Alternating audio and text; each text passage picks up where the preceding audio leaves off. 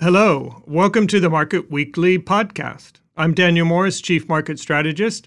This week, I'm joined by Vincent Nichols, Global Equity Investment Specialist. Welcome, Vincent. Thank you for having me. So we think, Vince, about what's happened over the last 10 days or so in equity markets. It's been a pretty interesting period. Clearly, the pivot was the Fed's meeting. But even going into that meeting, it had been a certainly more challenging environment for equities than we'd seen perhaps in previous months. Negative earnings revisions, at least for the S&P 500. Obviously, concerns about supply chain bottlenecks, labor markets that don't seem to be recovering quite as quickly as we had hoped. And now, after the meeting, we have interest rates rising. And in particular, technology stocks, growth stocks, suffering evidently from that move in rates. We've just now finished then the first down month since January for many equity markets.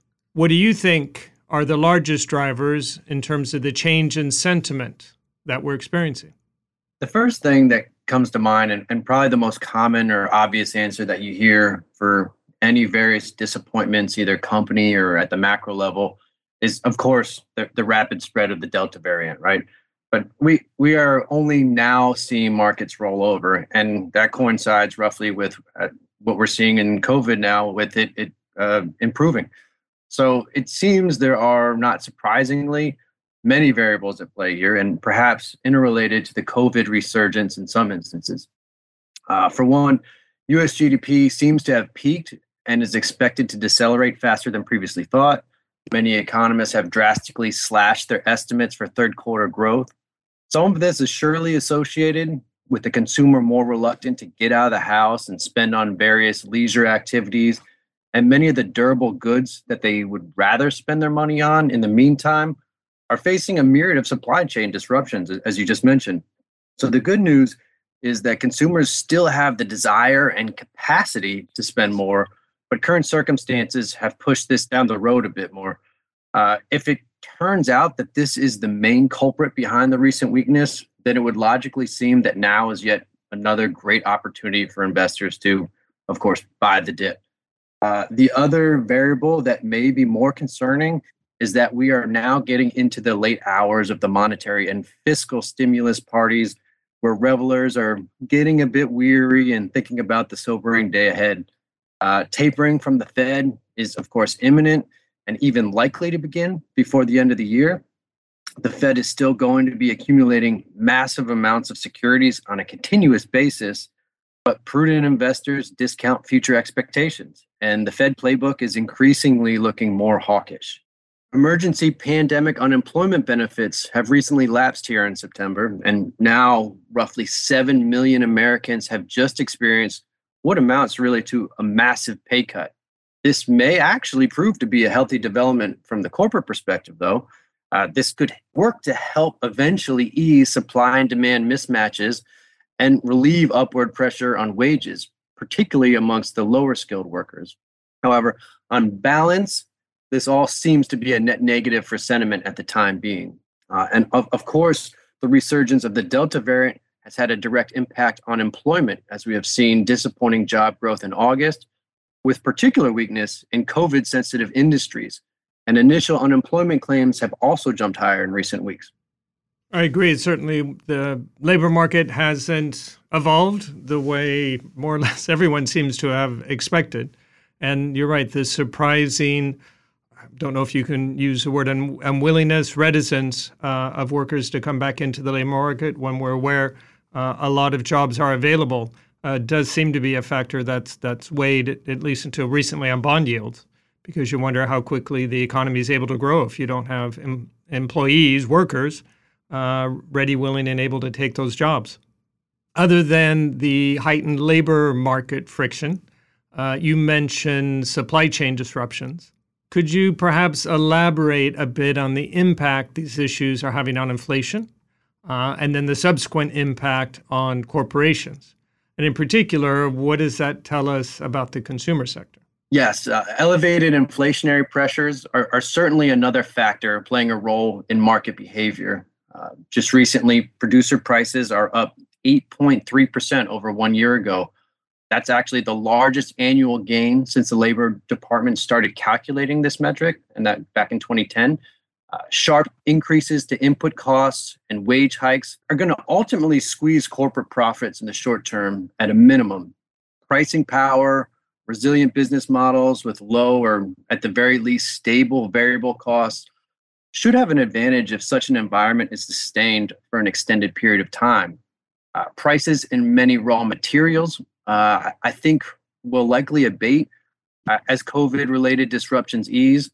We saw this earlier in the year with lumber prices, and while that was extremely volatile, we're still seeing similar moves in other commodities such as iron ore and steel prices. Of course, less volatile than lumber, but you see that relaxation or improvement over time as these disruptions work themselves out. This is already having an impact on top lines for many companies, whether consumer durables or consumer services, but this is more likely temporary. The bigger concern is probably on the wage front, where costs should prove to be stickier. The expiration of emergency unemployment benefits that we mentioned earlier, this should help slow further increases, but we are unlikely to experience a significant reversal, if any, like we have with some of these commodity markets. Companies with larger representation of low-skilled workforces could be the most at risk of margin compression. The consumer sector had a tremendous year last year, particularly in the market rebound after the first quarter. So it's not all that surprising to see some relatively modest underperformance so far this year, given these circumstances. And if you look at the cumulative performance going back to the beginning of last year, still significant outperformance from the sector. So if most of these issues do prove to be transitory, of course, that's the financial buzzword of this year, then there may be a good opportunity to allocate to the consumer sector in the near future. Meanwhile, even if government handouts decline sharply going forward, consumer savings are still quite robust. And if the third wave of COVID continues to improve, so will the job market. All of this feeds into a healthier, more sustainable economic recovery, and not one just propped up by government stimulus. If we look back to one point during the recovery period last year, the government was on the hook for nearly 1/3 of American income. So to me, this is overall a more healthy development for the market, although it could cause some volatility in markets. So the challenge here is in timing. What does transitory really mean? We gain comfort in the fact that buying quality businesses at reasonable prices should more often than not prove profitable. More importantly, companies at the cutting edge of innovation that are disrupting their industries and gaining share have the opportunity to outperform in really any market environment. So COVID has accelerated most of these market evolutions. So we think, and I think a lot of people would share the view, that investment strategies that favor such investments at the expense of those being left behind in the wake of change should benefit disproportionately. So it's interesting you mentioned the consumer. As we know, in the U.S., consumer is king and probably the crucial sector for the U.S. economy. Thought what was quite notable with the recent PMI data that we got out of China was in contrast to the pattern that we had earlier in the pandemic, where you had the manufacturing sector do relatively well and service sector fell. The recent PMIs actually showed the reverse, that we had manufacturing sector weaken and fall below 50, whereas you had a rebound in the services sector. So the consumer sentiment and that willingness and ability to spend, without question, is going to be fundamental. So let's turn to a specific part of the market, U.S. small caps, if we may. Given all the considerations we've discussed so far, how do you see U.S. small caps in the current environment? Yes, U.S. small caps are not the low-hanging fruit that they once were, and the easy money has been made there already. Additionally, U.S. small caps are more sensitive to economic conditions, and we earlier mentioned that growth forecasts have come down significantly for the third quarter and likely peaked back in the second quarter of this year. So on their own, these developments are not supportive of stocks down the market cap spectrum. That said, we have already witnessed underperformance from U.S. small caps for more than 6 months now, really since mid-March to be exact. And that's been in magnitude of more than 15% underperformance versus the S&P. So while growth forecasts are not as good as they were previously, they're still well above trend going forward. The underperformance has not yet coincided with fundamentals either. So U.S. small cap earnings expectations for 2021 have improved nearly every month this year and more rapidly than those of their larger counterparts also. So that leaves an interesting situation where valuations are actually looking extremely attractive for small caps. They're trading at a steep discount to large caps.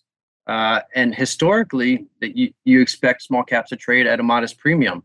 So really a great opportunity to be looking at the asset class, particularly if growth forecasts play out as expected.